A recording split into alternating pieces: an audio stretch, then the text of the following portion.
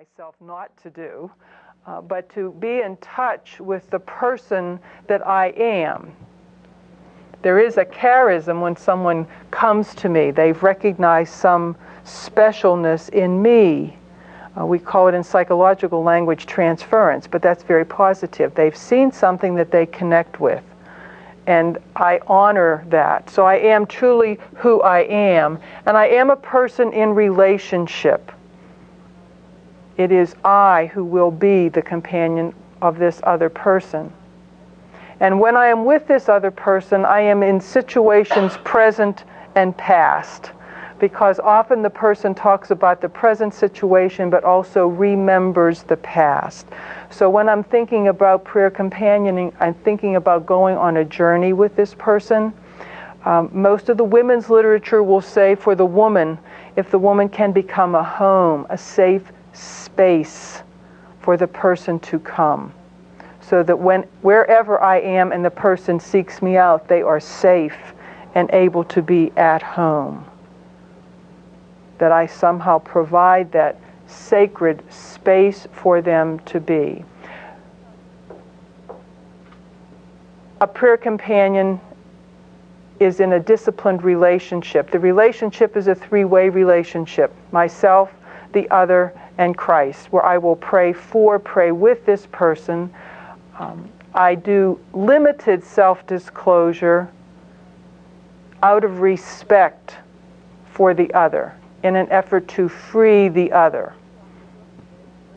as opposed to burdening them.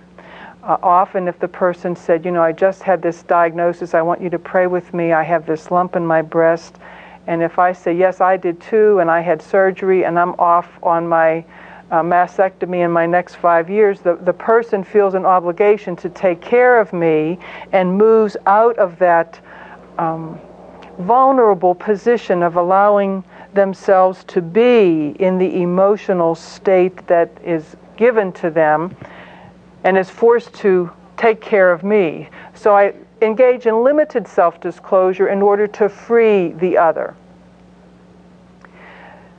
Since Christ is the center of this prayer companioning relationship, it is a Christian relationship. But one of the most meaningful things we're going to struggle with is who is God. Because being a prayer companion often challenges my own image of God and challenges the image of God of the person who comes to me. And often I'm thinking, what is the answer? Why this suffering? And I have to wrestle with things that call and evoke a kind of spiritual growth in me that I am surprised at. I am going to encourage emotional expression for the person. And often if I pray with my companion, I will speak for them, especially with someone who is dying. And in speaking for another, to use their language and their images. So part of becoming a prayer companion is to become sensitive to the meaningful images of the other. That's certainly for those of us working in interdenominational situations. We need to be comfortable calling God Father. For many women who have been sexually abused, to call God Mother becomes a very healing gift. To be comfortable with God the Shepherd and God the Divine Healer, the Physician of the soul. To listen in myself for the images that we use to speak of God, so that when I am called upon to pray for another, I can use the language that most helps them.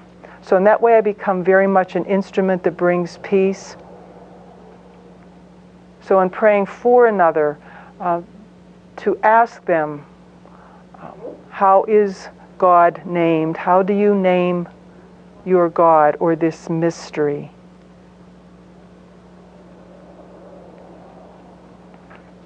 The art of prayer companioning is an act of love.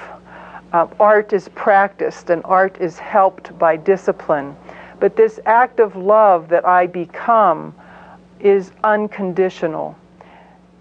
That I can love someone is partly gift and partly choice.